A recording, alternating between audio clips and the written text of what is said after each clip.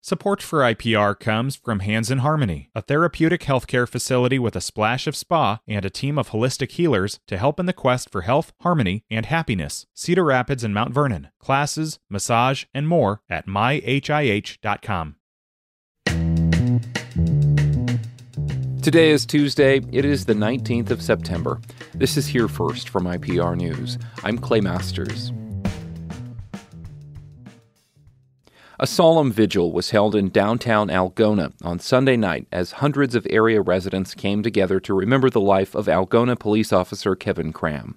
The 33-year-old Cram joined the Algona Police Department in 2015. He was shot and killed while serving an arrest warrant last Wednesday night.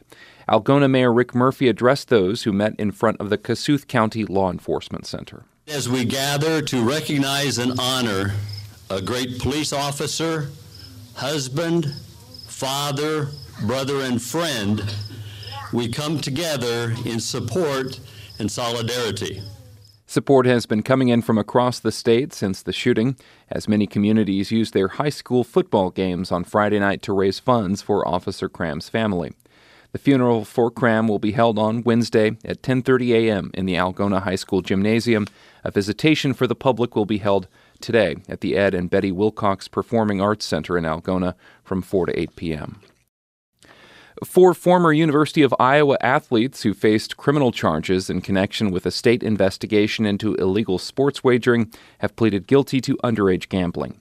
Arlen Bruce IV, Reggie Bracey, Jack Johnson, and Aaron Eulis originally were charged with tampering with records for allegedly falsifying information used to register accounts on mobile sports wagering apps. Bruce, Bracey, and Eulis were fined $645.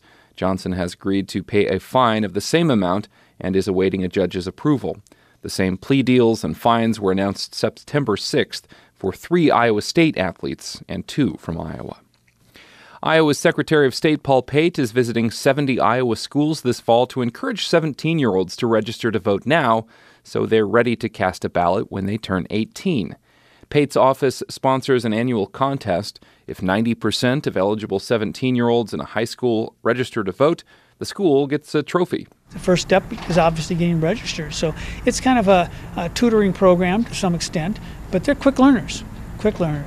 Pate spoke with students in a couple of West Des Moines Valley classes yesterday and has dozens more school visits on his schedule today, which is National Voter Registration Day. So far, 86 Iowa schools have indicated they're encouraging students to register to vote. As of today, there are just over 3,000 17-year-olds registered to vote in Iowa. Pate hopes the contest spurs at least 8,000 more eligible 17-year-olds to go online and register. Some parts of Iowa actually got a normal amount of rainfall last week. The latest USDA crop report says parts of eastern and southern Iowa benefited the most from last week's storms. The driest part of the state was less fortunate. Less than an inch of rain fell in northeast Iowa.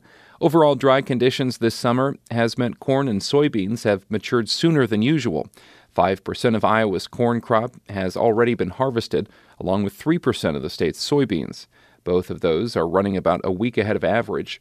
Corn improved a bit last week to 48% good to excellent. Soybeans were also looking slightly better at 47% good to excellent. And the ongoing drought continues to cause flow issues on some Iowa rivers.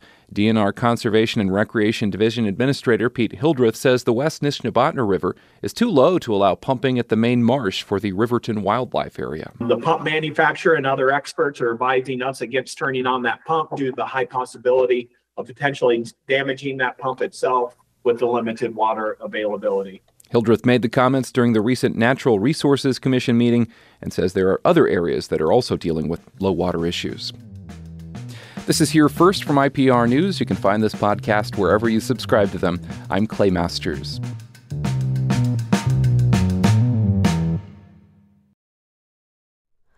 Hi, it's Terry Gross, the host of Fresh Air.